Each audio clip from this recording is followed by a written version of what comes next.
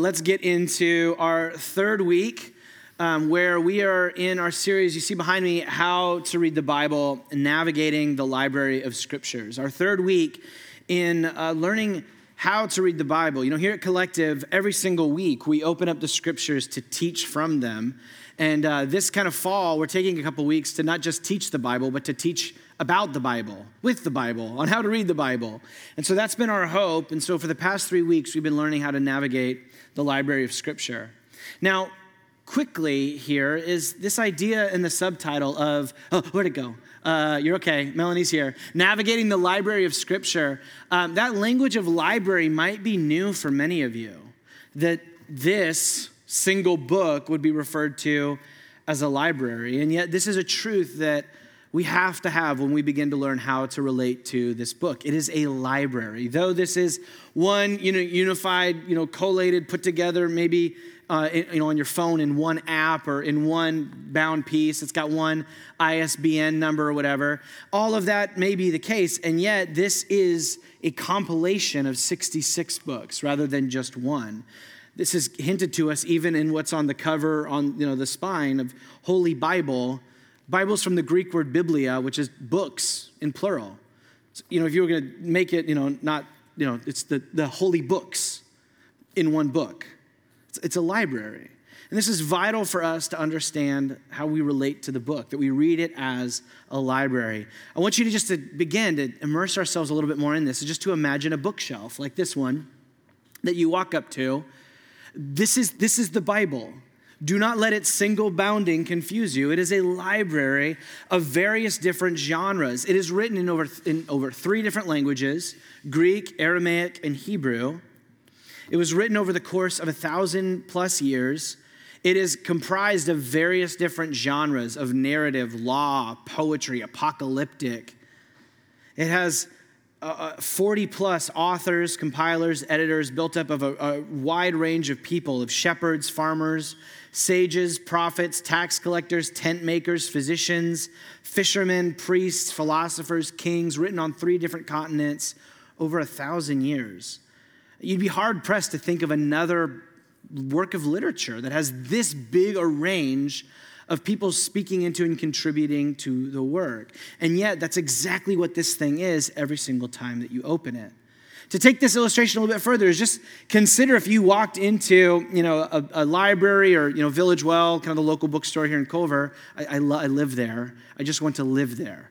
It's my favorite. So just imagine you walk into Village Well and you have this little bookshelf in front of you that has 66 or so of these books that are from all over the place in their writing style. There's cookbooks, there's law, civic law manuals, there's like a car manual, you've got novels, you've got ancient works of heroic literature.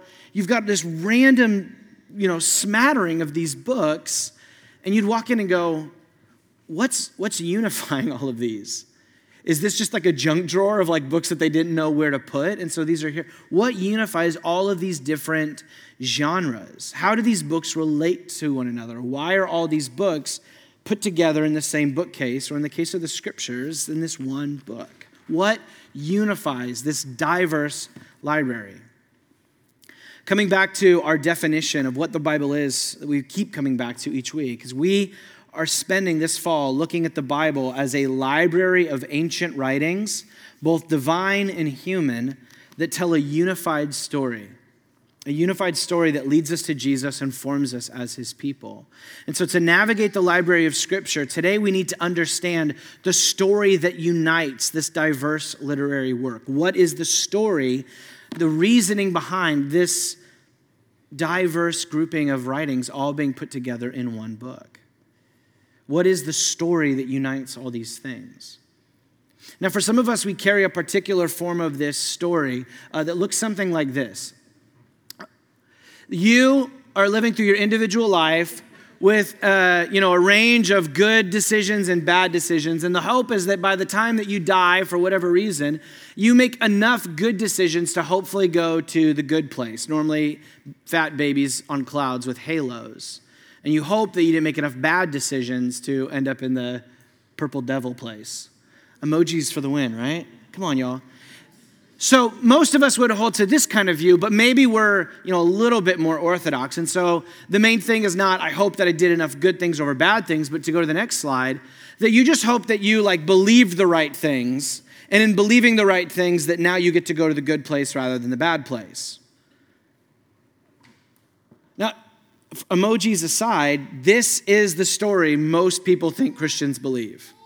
This may be the story that some of you in this room believe. This is wrong. The main problem with this view is this book. The scriptures, if you go looking for this story in the Bible, you will not find it. And this story, rather than being a healthy summary of what this thing is going on, it is a bunch of half-truths that have been duct taped together. And a hyper-individualized story that revolves around the main character being you. When you think about this sort of story, it reminds me of that kind of meme, explain film plots badly. Like you've seen all of these little memes that basically take a movie and summarize it poorly. Some of my favorite examples. The first one, a billionaire devotes time and money to cosplay. It's Batman. The next one, a group spends 9 hours returning jewelry, Lord of the Rings. Or my personal favorite, talking frog convinces son to kill his dad. Star Wars. So in all of these, the reason why they're so funny is these so poorly represent the story, but they are you could, from a certain perspective, say that that's what that story is about. A group spends 9 hours returning jewelry, and yet for those that have seen the shows or the movies or whatever it might be, they know the plot is far greater than that and more complex than that. And oftentimes I worry that what we carry in our heads and then find confusion when we finally come to the Bible is faulty little paradigms like this that we feed into our story. Talking frog, convinces someone to kill his dad, and then we go watching Empire Strikes Back and we miss so much, thinking that the movie is about something else. So again, what is the unifying plot of the scriptures? Now, some of us have been offered a particular plot within the past couple of decades, a meta-narrative that's really common within the church today. You'll see it behind me here, is this framework of creation, fall, redemption, restoration. This is the story of the Bible. Now, let's just do a little bit of an exercise right here, okay? So, those of you that, are more familiar with this, creation, what chapters, what pages of the Bible is that on? One, maybe 1 and 2. They always have this. You ever have all these forwards in your Bible where they're explaining everything? You're I just want to get to this. No, okay, cool. So, okay, here we go. Yeah. So right about here, there's creation. When does fall happen in the story of the Bible? A page later. Okay, good. What redemption, when does that happen? Anybody? When? Way over here, but when? When's redemption? Jesus, right? You guys can say Jesus. It's church. You're always going to be right if you say that. So let's go. Jeremiah, Ezekiel, heck yeah. There we go. Matthew. So we got these right here. Let's go. We'll include John. Get Mark. There's Luke. Okay, John. Okay, now the ending of the story. Restoration, new creation. Where does that happen? What book of the Bible is that? Yeah, not even all of Revelation, y'all. The last chapter of Revelation. So, what do I do with the fact that I've got a framework for reading the Bible that leaves out 4/5 of the Bible? Some of you are I really like creation, fall, redemption, restoration. And I'm not here to overly dog on it, but just to identify, as helpful as maybe that is, it doesn't account for most of the Bible. And the danger of this is that what ends up happening is we end up leaving out the majority of our Bible in the way that we read and relate to it.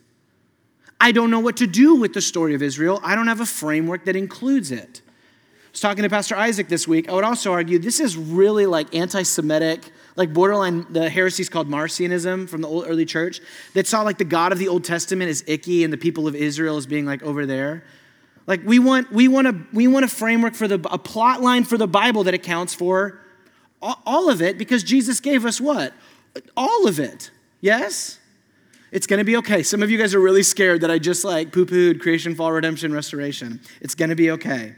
So the first question of today is, what is a genuine plot line for the scripture that accounts for the whole story? Okay? The second thing I want to look at today is just as important in navigating the library of Scripture is not just what happens in the story, but what the story is all about. And those are two different things. I have a 5-year-old daughter, and so Snow White is just constantly on replay right now. And so to use Snow White as the example, the story of Snow White, as we watch the movie, is this, attempted murder by the queen. Snow White escapes. She lives with 7 dwarfs. Then she gets poisoned. True love's kiss resurrects her. Happy ending, right? That is the plot, a very truncated version of the plot, but that is the plot of Snow White. But is that what the story is about? No. Coming from Grimm's Tales, what it was adapted from, the story is a contrast between true beauty and vanity as it compares and contrasts Snow White with the evil queen. Both of them being externally beautiful, but both of them having an inward beauty or inward ugliness that shows itself in different ways. And so you look at when, the queen finally disguises herself so that she can poison Snow White, what's happening in that moment is her inner person is now being shown as her external ugliness, right? So Grimm's Tale is actually far more than just this story of this attempted murder of a princess. It is a reflection on true beauty versus vanity. And as you follow the story, it is Snow White's beauty that leads to her having a community that's built around her, that causes her to be a person who's loved, that ultimately leads to her resurrection. And the queen's vanity and ugliness leads to her demise. So what is the story about? It's about true beauty versus vanity. And once you know that is what the story is about, every time you rewatch it, you end up going deeper and deeper into the meaning of the story. So like I said, it's always on repeat. So some of the things that I've been catching lately is to notice how the story begins with Snow White and the evil queen both looking into magical reflective surfaces. And the queen is asking who is the most beautiful person, the fairest in all the land. And Snow White is singing into the reflective magical surface of the wishing well for her true love. A love that's directed at itself versus a love that's wanting to go outward into others. Come on, y'all see that? Or you just follow the story and you compare the way that Snow White deals with and treats the animals around her, and then the dwarves get included, these kind of like mythical creatures, and you watch the way that the evil queen relates to the animals around her, her little like crow, and her little mythical creatures around her. You just watch and you see, it's even if I didn't know that's what the story is about, it's getting me to see and compare these two to bring me along for the journey. The second question for today in how to read the Bible is, what is that unifying theme? Not just the unifying plot, but the unifying theme of the Bible. Where once we know it, every reading of the story takes us a little bit deeper and deeper into that meaning. Sound good? Those are our two questions. With that being said, would you turn to 2 Corinthians chapter 6?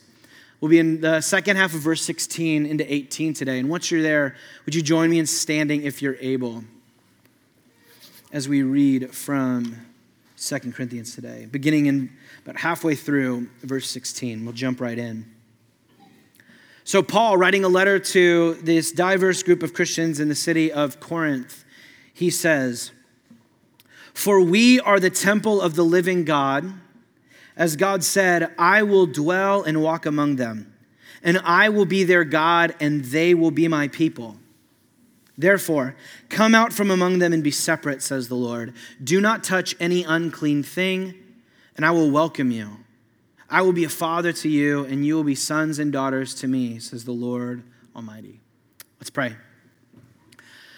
Father, thank you for your word, and thank you for the opportunity for another week for us to just take a deeper dive into understanding what this book is and how it speaks to us as your people. God, we all come from different weeks of varying highs and lows and just heat exhaustion. And God, our desire today is to see the story that you're telling us through the scriptures, that it might become our story. So Holy Spirit, I pray that you would help me to speak in a way that is clear and concise. This is by far one of my favorite subjects of the series that we're looking at. And my hope today is to be clear, but also, God, that this would be an invitation for us, not just to marvel at the book, but to be invited into the story that it tells. So we pray that you'd be with us. And we pray. Amen. Well, go ahead and take a seat. So what is the Bible all about? We just read it. I will dwell and walk among them. I will be their God. They will be my people. This tripartite or three-part promise, these are the words that reverberate throughout all of Scripture. I was having lunch with Jesse at the new Conby that opened in Culver, and it is amazing. You guys should go to Conby. Pork katsu sandwiches, egg salad sandwiches, oolong with a little bit of sweet. Oh, come on now, y'all. You guys can go to Conby this week. But anyway, we're talking about all of this. I got distracted. I didn't get breakfast today, so you can see it's catching up to me. As we're talking, he's like, so where's the series going? I was talking about this week and this three-part promise, and it was so good. He has never heard of it as the three-part promise. He always heard it as the eternal heart cry of God. Come on. How good is that? The eternal heart cry of God, or the three-part promise. These words quoted the three of them all together. I will dwell and walk among them. I will be their God. They will be my people. Appear quoted together over 50 times. When you look for just two of them together, it's hundreds, or even one of them, it's like hundreds of hundreds. Like just they will be my people appears over 200 times in the Bible. These words reverberate throughout all of Scripture. And as with like the Snow White thing, once you know that's the meaning of the story, that's what's the main theme, you see it everywhere. So say it with me. The three-part promise. I will dwell and walk among them. I will be their God. They will be my people. What is the story of the Bible? I will dwell and walk among them. I will be their God. They will be my people. This is the theme that contains every sub-theme. If you are what's called biblical theology, it's literally like what keeps me awake at night, is the idea of biblical theology, which is the ability, because it's a unified story, to trace themes through the whole of Scripture. And this is the theme that contains all the sub-themes of blessing or priesthood, of temple, the tree of life, kingdom or holiness or sacrifice, or our story of justice series from a couple years ago. This is the theme that all of those are contained within. The story of justice, if you remember that series, was all about what does it mean for God to be a God of justice and for us to be his people and for him to dwell within our communities as a place of justice. This is the theme that contains every sub-theme. The Bible is the story of God's unrelenting faithfulness to this three-part promise. And this is one of the things that is unique about the writings of the Jewish story. No other deity in all of human history displays this level of intimacy, care, and the desire for a partnership with humanity. Go read the text. Go read the stories. You find a God who may be king and ruler or judge, but a God who desires this kind of intimacy, this kind of the language of the Bible is a covenant. The kind of language that we only use that language now to talk about something like marriage. That kind of a bonded relationship and partnership of love is found nowhere else other than in the Scriptures of a God who desires to have a promised covenant relationship with his people. And so the first question that we talked about a moment ago, what is the unifying theme of Scripture? I will dwell and walk among them. I will be their God and they will be my people. And now, rather than geeking out on this in the abstract, I think the best way to deal with this and show what does the Bible mean by that is by just getting into our second question. What is the unifying plot of this library? So you'll see behind me, Ryan's kind of working 7-part plot. Now, here's the deal. There are many ways to plot the story of the Bible. And This is one crack at it. For those of you that are reading through, doing the book club through How Not to Read the Bible, you'll recognize this. Dan Kimball in his book does a 6-part movement with God's covenant with Israel having 3 little subplots. So I'm doing 7. My best swing at it. You know, if you want to argue with me about it, that's okay. This is broad brushstrokes here. 7 movements and 7 because it's like a Bible. It's a Bible number, completion. So we'll go with that. And this is broad, because here's my thing. Most of us don't have a framework for this. And for some of you, this may be the first time that you've ever even had like a framework for like, what do I do with Leviticus, right? Here we go, all right? So here's what we're going to do. We're going to move through each of these 7 acts. Get ready. I'm as scared as you are about this. And we're going to move through all 7 and just show how that promise develops through each of the movements, okay? Broad brushstrokes. So we're going to do our best. And my hope is just to give us a framework for what is the story that this is telling about God's promise. So, in the beginning, creation and the royal task. The first movement of the story is like creation, fall, redemption, restoration, the story of creation, the first 2 chapters in the book of Genesis. Opening with this in the beginning story, it's a reminder that we're entering into a narrative. And what we find on those opening pages is all about God, his people, and him dwelling with them. The God that we find on the first pages of the Bible is the God who is a generous and good creator who gives both life and rest to his creation with Sabbath.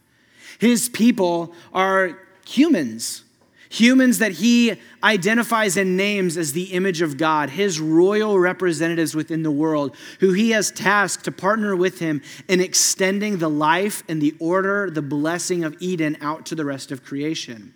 The story in the beginning is not a perfect world, but a good one that is ripe for potential for more goodness to spread. And God is going to do that through his humans, through his people. And so there in the Garden of Eden, this is this little dwelling place where literally in the opening pages it says God walked among them in the cool of the day. So in the beginning, what do you have? I will be their God, they will be my people, and I will walk and dwell with them. This is what the whole story is built around. A Garden of Eden being this dwelling place of God's space, heaven, and our space, earth. The God who formed and filled creation in the first days, now tasking humanity to further form and fill his good world. But as we move into the second act, the pages that would be not just Genesis 3, but all the way through 11. So there's your little hot, Genesis 3 is not just the story of Adam and Eve eating from the tree. It goes into Cain and Abel. It goes in all the way to the flood and the story of the building of Babylon. The fall is all the way down into chapter 11. But back at the beginning of the fall, you have the temptation of this opponent to both God and humanity, portrayed as a serpent. And what the serpent seeks to do is bring about nothing less than a reversal of the Eden blessing, the promised experience they had. So rather than living as life with the Creator God as their God, what is the invitation of the serpent? You can be like gods. You don't need to be his image. You can be gods yourself. And so they participate in an idolatry of lifting themselves up, of choosing good and bad for themselves rather than receiving that in a trusting posture of the Creator God who knows what is good and bad. And so what this leads them is for them to no longer be his people. And so instead of spreading the blessing and the life of Eden, they bring nothing but the curse of sin and shame, of violence and injustice that begins with Adam and Eve realizing they're naked, moving to Cain killing Abel, and moving further and further down with Lamech taking multiple wives and bragging about how he's killed so many people. Further down into the story of Noah, and then further into the building of Babylon, where you have humans gathering together saying, we are going to ascend and make a name for ourselves rather than receiving our identity from God. And so what happens? Chapter 3, Adam and Eve are exiled from the garden. And the story continues that the dwelling place of God, it's like earth and heaven become more and more separated. And it continues all the way into the flood, which is a decreation story. As God's life-giving, ruling, and ordering presence leaves earth, what happens but a flood that returns back to, in the beginning, everything was wild and waste, and the waters covered the face of the earth. And so amid all of this story, there in Genesis 3, in the midst of humanity's idolatry, sin, and exile, there is a prophetic hope that comes. Where God, speaking to the serpent, says, he will strike your head and you will strike his heel. God sees that there is going to be, he is so committed to these humans, as messy and sinful and idolatrous and shameful and exile runaways as they are, so committed to, I will be their God, they will be my people, I will dwell with them. He says one day there will be coming one from the line of humanity who is going to defeat evil, the opposer at the source, crushing its head, but through this act of mutual destruction, that as he stomps on the serpent, he will be struck on the heel, which if that's a snake, that means certain death. And so we follow then this story coming out of Babel, where we move into the next chapter, the largest movement of the Bible, you'll see behind me, is God's covenant with Israel. This is the one that you could divide into like multiple, very broad brushstrokes here, because in my original writing of the sermon, this was like the whole day, as we were just right here. So broad brushstrokes here. During the largest section of the Bible, we come from out of Babylon, God calling one individual by the name of Abram, later to become Abraham by name, who he says, hey, and we get the first version of the promise given in the story. So it's alluded to, but in chapter 12, it shows it for the first time. Abraham, I'm going to be your God. Your people will be my people, and I will dwell with you in this place that's referred to as the promised land. This little piece of earth that's going to be the place where then through the righteousness and justice of Abraham's family, they will bring blessing to the nations. Do you see that God's re-kickstarting the Adam and Eve story in Abraham right there? Bringing blessing to the world, ordering and filling it all. And so we follow Abraham's story, and it goes from Abraham to Isaac to his son Jacob, who would be named Israel, and then the 12 sons of Israel that would become then the 12 tribes of Israel. Story leads to them ending up being in slavery in Egypt. Moses being called out by God to set his people free.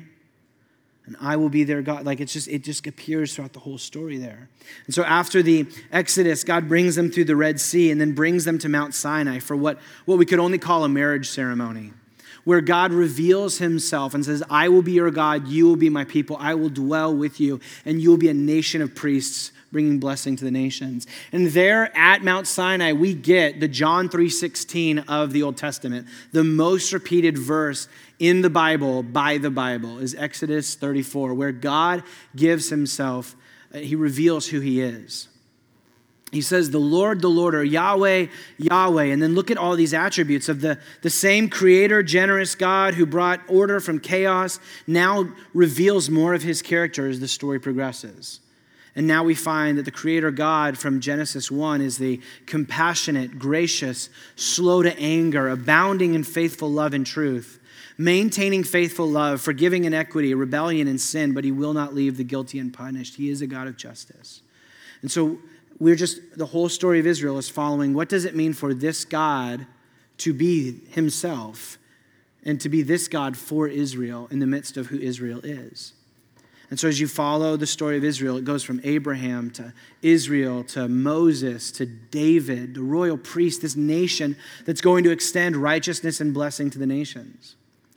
And specifically, that story comes together in a really impactful way in the life of David, where King David has this conversation with God, where all of that blessing that seemed to be true for the entire nation of Israel gets located in one son of David, who God says he will be like a son to me and I will be like his father. And so the whole question is, okay, who is that going to be? But again, the dwelling continues in all of this. It's the promised land for Abraham. It is the tabernacle for Moses as they make their way in the wilderness. It becomes the temple built in Israel. Each of these are like little new Garden of Edens where God dwells with and walks with his people. And so do you see the story continue? This is what the Bible is all about. God, his people, and him dwelling with us. But the problem in the story is that as it continues, is Israel makes the same mistake that Adam and Eve do, and it's just a replay of the same story. They choose for themselves that you will not be our God. We will pick from all of the gods of the nations, following them into injustice, of sexual immorality, child sacrifice. The repeated line in the Old Testament is they forgot the Lord and they did what was right in their own eyes. They did the same thing as Adam and Eve in this story. And so no longer calling him their God, they no longer are his people. And so instead of blessing the world with righteousness and justice, they spread sin, injustice, shame, and violence. And the end of the story of Israel is where they are an empire that in all counts looks just the same as Babylon back in Genesis 11. And so God no longer dwells with his people. His presence leaves the temple. The temple is destroyed. Israel is broken down by the empires of Babylon and Assyria. And the people of God, no longer his people now, are exiled from the promised land out into Babylon. But just like God's prophetic hope that he gave to Adam and Eve in the garden, through prophets, a prophetic hope comes in the midst of this moment as well.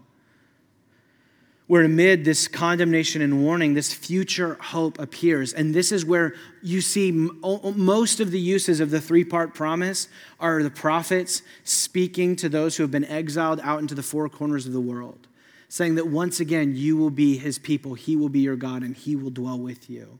And the way that he's going to do that is by following that promised line of David, that seed of the woman back in Genesis 3, who now this new language comes up to describe him as Isaiah, the suffering servant, Daniel, the son of man, Jeremiah, this new David, leading a new Exodus as a new Moses, who will build a new temple where God will dwell with his people, giving them new hearts to live within that. And this will not just be for Israel anymore, but now back to all the nations. And then the Old Testament comes to a close. And we move then, after 400 years, into the next stage, the next act of this promise coming to fruition in the four Gospels, Matthew, Mark, Luke, and John. And so the God of Israel, the God who's been promising, the God who is the creator, the God who is faithful, Jesus of Nazareth, this Jewish rabbi emerges on the scene, and he develops that view even further, and he begins to teach people that the way that you relate to this God to be your God is as your Father, as our Father. But even that, he claims to be more than just a rabbi claiming to teach us more about God. He says, I and the Father are one, that he in some way is more than just a son of David. He is that Son of God that was attested to in that prophecy to David. And we find Jesus as not just being I and the Father are one. He is the human partner that every single one of the humans so far have failed to be. At his baptism, what does the voice of God say over Jesus? My beloved Son, with whom I am well pleased. Here we have Jesus as the representative, that image of God that we were all made to be but have failed to be. And as he walks through his life, we see a display of what it means to be a person, what it means to be the people of God. He is like this royal priest who teaches and displays that promised life for God to be your God and for you to be his people and for him to dwell with you. This promise that Jesus identifies and renames as the kingdom of God or the kingdom of heaven, or in the Gospel of John, eternal life. All three ways to say, I will be their God, they will be my people, and I will dwell and walk with them. And so what else could John's gospel open up with but in John 1, describing the God who has come to be with us, the one who both was God and was with God, who became flesh and dwelt among us, made his dwelling among us. The word there is the word for the tabernacle. That Jesus is this little living temple, and when we look at Jesus, we see him God dwelling and walking with his people. You see, like it's like the Snow White thing. Like once you start, how is this has been here? All of that this is the story that it's all telling. And in the same way that's retelling this whole story is that what happens on Jesus' cross is though he is the one who is the perfect representative of that promise, he enters into our idolatry and its sin and that exile that we all have walked after and walked within. As he is led out onto his cross and crucified there, every single gospel makes a point to talk about the fact that he's led out of the city. He is exiled out of the city and there put to death. It's almost as if Jesus, though he has lived a life that doesn't need to end in exile and death, has chosen to walk that pathway to meet broken humanity where they are, living in the land of death, to claim them, to identify with them, and then by the power of God within his resurrection, bring them into new life with him so that those who had been cast off can now once again be his people and they can dwell with him forever. That is exactly what the resurrection is all about. And then we move into the next act. What does it mean to be the people of the resurrected Jesus? This is the books of Acts, the history, and the letters. Where what do we find is now all of that language of Exodus 34 and the God that has revealed himself in this way is now our God and the Father of our Lord Jesus Christ is the most repeated way that it's paired together. That we see that the God who is at work within this whole story is the God who is the Father of our Lord Jesus and is our Father now too. And the people of God are the forgiven family of God from all of the nations being brought together and made a new family. And so what most of the letters are dealing with is, well, what does that mean for the old markers of what it means to be God's people in the Old Testament? What does it mean for us to be together? And what are like some of the common warnings throughout all of the letters? Is the warnings of idolatry, sin. Because why? You've got a whole story about how that's what happens. When God claims and brings a people for himself, there's the warning of idolatry and exile. And so that's what all the letters are trying to do. Don't make the same mistake as Adam and Eve. Don't make the same mistake as Israel.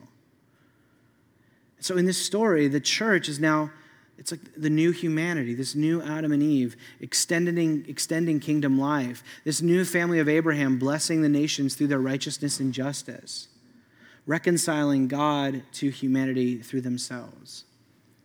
And the dwelling place of God is no longer a physical tabernacle or temple. It is the church family as this new temple, as the indwelling Holy Spirit resides within them. And so the reason why this is the one that gets the cool gradient is because this is the story that is at this point unfinished. If you had like a little mall map, this is the "you are here" section of the story. But the story continues, and we see where it ends, with the return of the king and new creation. And this is Revelation 22. And so just to let Revelation do it for us, what do the final chapters say? Look, God's dwelling is with humanity, and he will live with them. They will be his people, and God himself will be with them and will be their God. He will wipe away every tear from their eyes. Death will be no more. Grief, crying, and pain will be no more, because the previous things have passed away, and they will reign forever and ever. Amen. And this is what the whole story is about. 7 movements, broad brushstrokes to be sure, but this is the story that hopefully accounts for every page within this, that we can fit within this movement. And it is all a story, not about you getting better, not about what you need to do right or wrong. Does it speak to moral? Yeah, absolutely. What is the story about?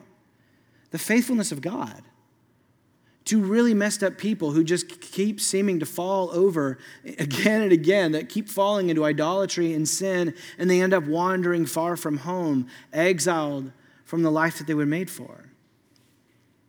It's a unified story about God's faithfulness to his promise.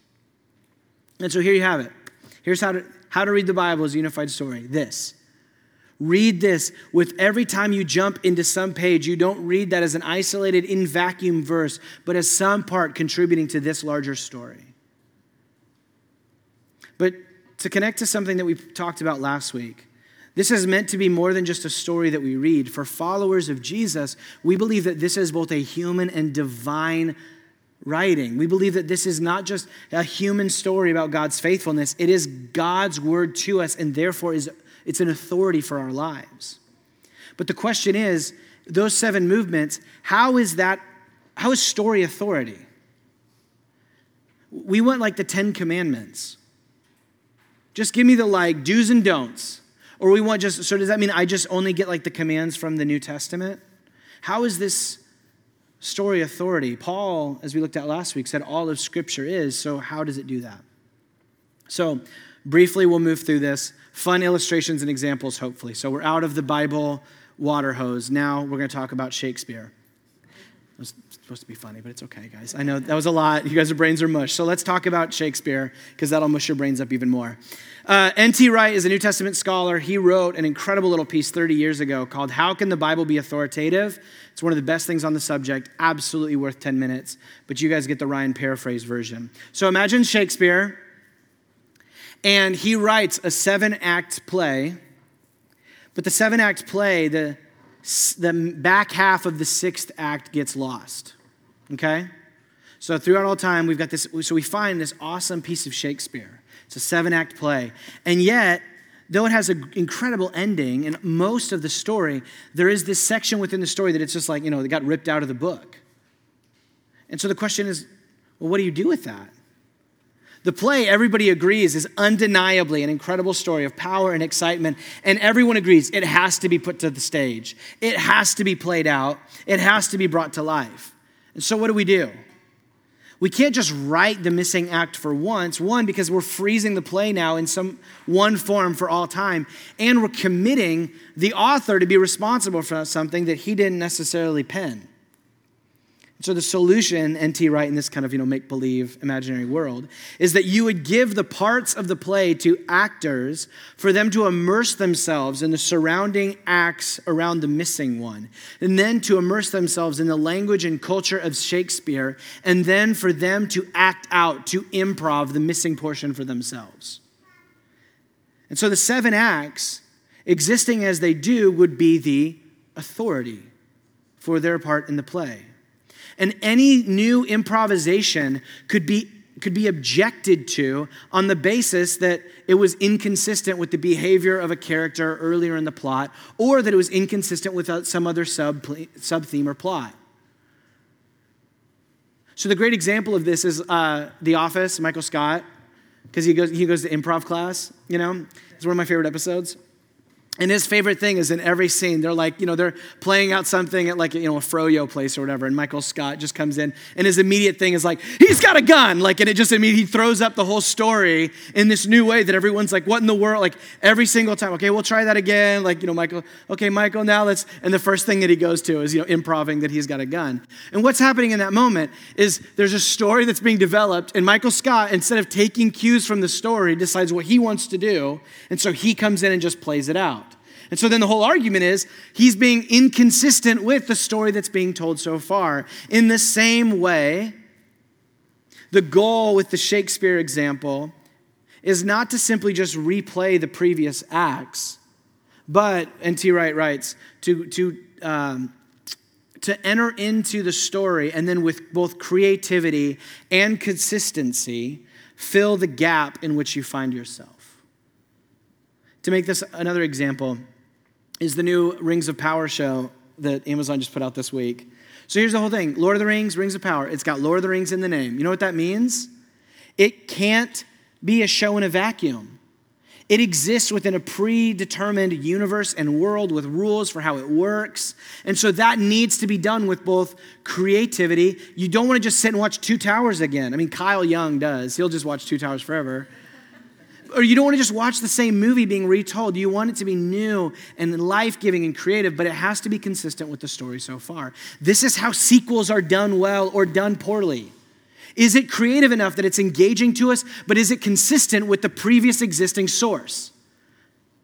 If Lord of the Rings and Shakespeare is too geeky for you, Star Wars, because this is just what I swim in.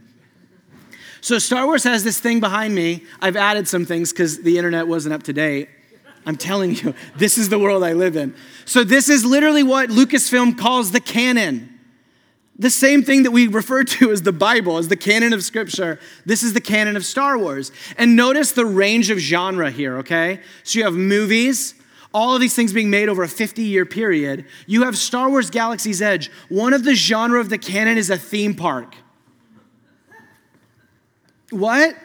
And then you also have video games. You have animated shows for kids. You've got live action shows, different illustrated things and different illustrated titles, different directors, but one story. And then you even have up in the top left corner, some of the best storytelling in Star Wars in like the past 20 years is the High Republic books that take place like hundreds of years before the movies.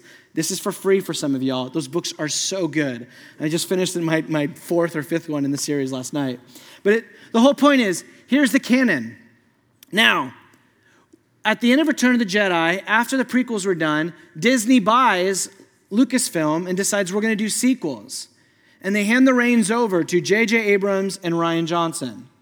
And so here's the thing. When those guys entered this state, it was not a sandbox for them to play in. There was a pre-existing canon that they needed to receive as authority. What was the problem with the sequel trilogy? For J.J. Abrams in Force Awakens, what many fans' complaint was, the story was maybe consistent with Star Wars, but it wasn't creative. It just felt like it didn't take us anywhere. And similarly, when Rian Johnson did Last Jedi, what was the main complaint? It was creative, but it wasn't consistent. In the words of Mark Hamill, Luke Skywalker himself, after reading the script for The Last Jedi, he said, "I fundamentally disagree with virtually everything you've decided about my character." It was creative, but it wasn't consistent.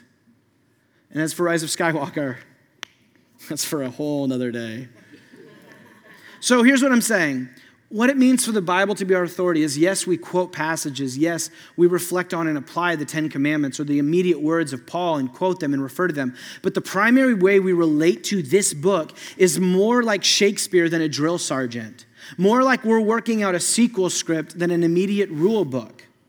And so the whole purpose of a life of immersing ourselves in this story, of reading it, of preaching it, of y'all getting together in your discipleship groups to apply it, is for us to ponder what this means for us acting out our part in the story today. What does it mean for him to be our God, us to be his people, and for him to dwell with us? And so the way that you read the Bible as a unified story best is when it becomes unified to your story. When you begin to start living like this creator God at work within Jesus and in Israel is now at work within your life. And the people that have been his people throughout all of history, holy and set apart to him, you are learning from their story, both their faults and their failures. And the God that dwells in the tabernacle, the Garden of Eden, the temple, is now dwelling within you and I. The best way to read the Bible is a unified story. I would argue the only way to read it as a unified story is for you to unify it with your own. And what's so awesome is because this act, our part of the play, has been being put out for the past 2,000 years, a new improv troupe coming up with each generation to play out their part, is when we come to the stage, it's not that we just have this, but we're also able to read this and look back at 2,000 years of generations, both their failures and their faithfulness to creativity and consistency, speaking into the way that we now carry and play our part out. This is the sort of reading that we're being invited into, a creativity and a consistency that learns from the faithfulness and failures of those that have gone before, and then to ask, how do we live it out in our day? And so this sort of reading will push the more theologically conservative of you to imagine new implications of being the people of God. To move away from a stark fundamentalism that only looks at what does the verse say without saying, what does this verse mean for me in my life now and here? But it will also push back against the theologically progressive of us not to run after creativity so far that we forget consistency to the story. It pushes both of us in one way to find a middle space of a faithful continuation of the story in our lives. What does this look like? Before getting into the practice and the closing, let's return back to 2 Corinthians 6. I want to do a quick case study to show how Paul does this same kind of creativity and consistency, okay? How we doing? Deep breath. You guys are just happy to be in a place that has air conditioning right now. You're like, we'll be here all day, Ryan. Just like, keep it cold. So Paul, look back at 2 Corinthians. You'll see it with me. So Paul does the promise right here. I will dwell and walk among them. I will be their God, and they will be my people. And he says, okay, therefore, and then he goes into this quote from the prophet Isaiah, chapter 52, verse 11, where Isaiah says, come out from among them and be separate, says the Lord. Do not touch any unclean thing, and I will welcome you. So Paul, watch what he does here, quotes from Isaiah's words to exiled Israelites in Babylon, which Isaiah himself is pulling and using language from the book of Leviticus and how it talks about the priests. Do you see the connection of the story? Like, just what's going on here? And so just as the priests had to be set apart, ritually pure, distinct, and holy unto God for them to enter into the temple or the tabernacle to be in the presence of God, Isaiah writes that to exiles living in Babylon as a way for them to come and be morally set apart, to even geographically separate themselves from Babylon so they too may dwell within the presence of God like the priesthood did. So Paul picks up on all of this, and now he's writing to Christians in Corinth, this Roman city with pagan gods and all this kind of stuff all around. And he uses those two examples to now root a command for his church that he's writing to, for them not to be ritually pure so they can go into the temple or the tabernacle, and not writing to exiles so they can return back to the promised land. He's writing this to Jews and Gentiles for them to be morally set apart from the norms and the relationships and the practices of this pagan city so that they can be the temple of God that they've been called to be. Which is why the verse at the beginning was, for we are the temple of God. So notice both the consistency, the theme of being to be the people of God is to be set apart from what is common, what is ordinary, or even what is opposed to God, to be set apart and distinct from it, but the creativity in different applications at different stages of the story. And all of this is because, like he said, dwelling place with God, you are now the temple, and so there's a new mode for this. So here's what's fun now, is then for us in reading this, in our continuation of the story, we are gathered here as a diverse group of Christians, not in Babylon or Corinth, but in Los Angeles. And so the prompting for us playing out our part in the story now is to ask, like with Isaiah, like with the priests, like with Paul in Corinth, what are the relationships, norms, patterns, and practices that are accepted as normal? And what does it look like for me to walk as a set-apart person of God. See, the Bible doesn't say anything about smartphones, the entertainment that you watch. It doesn't say anything about the internet, dating, because Paul roots this in relationships that they have in the Corinthian church. Paul doesn't say anything, the Bible doesn't have anything to say about online dating. People keep asking, well, do you think this is, I don't know. This was written 2,000 years ago. But through meditating on this part of the story, we can then go, okay, understanding what's going on here, what does it mean for us with creativity and consistency to wonder what it means to be set apart as the people of God in our norms, our practices, and the way that we relate to others? Creativity and consistency. Paul continues, where after saying, come out from among them and be separate, do not touch any unclean thing. Verse 18 says, I will welcome you. I will be a father to you. You will be sons and daughters to me, says the Lord Almighty. What's he do here? Paul is quoting from 2 Samuel chapter 7, verse 14, which is really, I can't understand how profound this moment is here, what Paul's doing. Paul is quoting from when God sits down with David and goes, hey, there's going to come a son from your line. He will be like a son to me and I will be his father. Singular. That promise, which we're on the other side of the story developing, we know that gets fulfilled in Jesus. Jesus is the one who has God is his father and he is his son. Paul now says, for those who are in Jesus and a part of his story, that intimacy, that relationship that would have made David have goosebumps is now actively the experience of those of you who are in Jesus, our disciples and family of God. He is your father. You are his son or daughter. So again, creativity and consistency here. So Paul looks back and goes, man, that was true for the son of David, but because it's true of Jesus, and now we're in Jesus, I can, with creativity and still consistency to the story, remain and take that promise for myself. That though it wasn't for me, this promise now becomes for me because it was about Jesus. This is what all next week is going to be about as we look at the Bible as messianic literature. So that's a case study. I hope that was a little bit helpful. And just seeing how this works. It's not just immediate verses and things. There's a way of interacting with the story. So practice, and then we're going to move into a time of response and let the Spirit move to us in what I think the Spirit is wanting to say out of this. So first, your practice for this week is available at collectivechurch.com/current series. The way that this is done is in our discipleship groups. And so if you are not a part of a discipleship group or over the summer fell out of one, QR code, we want to pair you into this because our teaching is not just about information, but formation.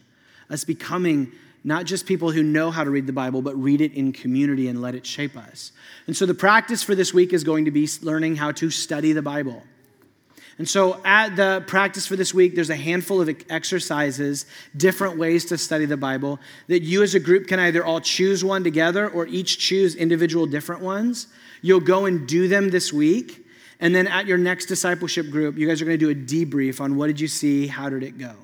And so there's recommendations, all that there. Because the whole point of a series on how to read the Bible is to get you to actually do it. So that's what you're going to do this week. And I would encourage you, as you go through it, look for the three-part promise. It's there. Just assume it's there, and you'll find it. And read it in light of the story. What is at this point in the story? How does it go? So, thank you all. I know today was a fire hydrant, but this is one of those things that, man, I know people who have spent their whole life in the church, and they have never once understood, what's the story of the Bible, and had it like that. So, there's a 1-week marathon. Maybe we'll come back and do a 7-week series one day, and we'll just go through, we'll spend a little bit more time on it, but I'm tired and hot. So let's move into a time of response. So here's the thing. Like I've said time and again, the library of Scripture is unified around what? The story of God's promise and plan to his people. That promise that God will be our God, that we are his people, and he is going to dwell among us. And the main purpose of this unified story is not simply that you read it and study it, but that you respond with this invitation to unify and find your story as a part of that story. for him to be your God, to know him as your creator, to know him and experience him as the God who identifies and knows what is good, to identify and know him as the God who is faithful, who is slow to anger, who wants to relate to you as a father, who wants to know you as his son or daughter with that sort of intimacy. There are some of you today that is that part of the story that is your next step in learning to unify your story further. That you know that as we've been talking through this, there's maybe by the Spirit's prompting some idea, some vision of who God is bumping up around there, both in your head or in your heart. And just walking through the story today has revealed some part of your perception of God that I believe the Spirit is inviting for you to lay down and leave here as you see the story, as you see the God of this story in all of his fullness. There are some of us here that when it comes to what does it mean to be his people, that as I've been talking through this today, there's something in your life that you go, man, I am part of the people of God. I know that I belong to Jesus, but there is a part of my life that is not consistent within this story. The idea of you being his royal partner, of your calling to extend the blessing of Eden through righteousness and justice, of holiness and being set apart morally as a person who images God's character to the world. There's some maybe consistency within the story that you've been putting off to the side, maybe in the name of creativity, and today the invitation is to reunite those things. For some of us, maybe it's that story of both Adam and Eve through the story of Genesis or the story of Israel of idolatry, sin, and exile. You see within your story that very same story being played out.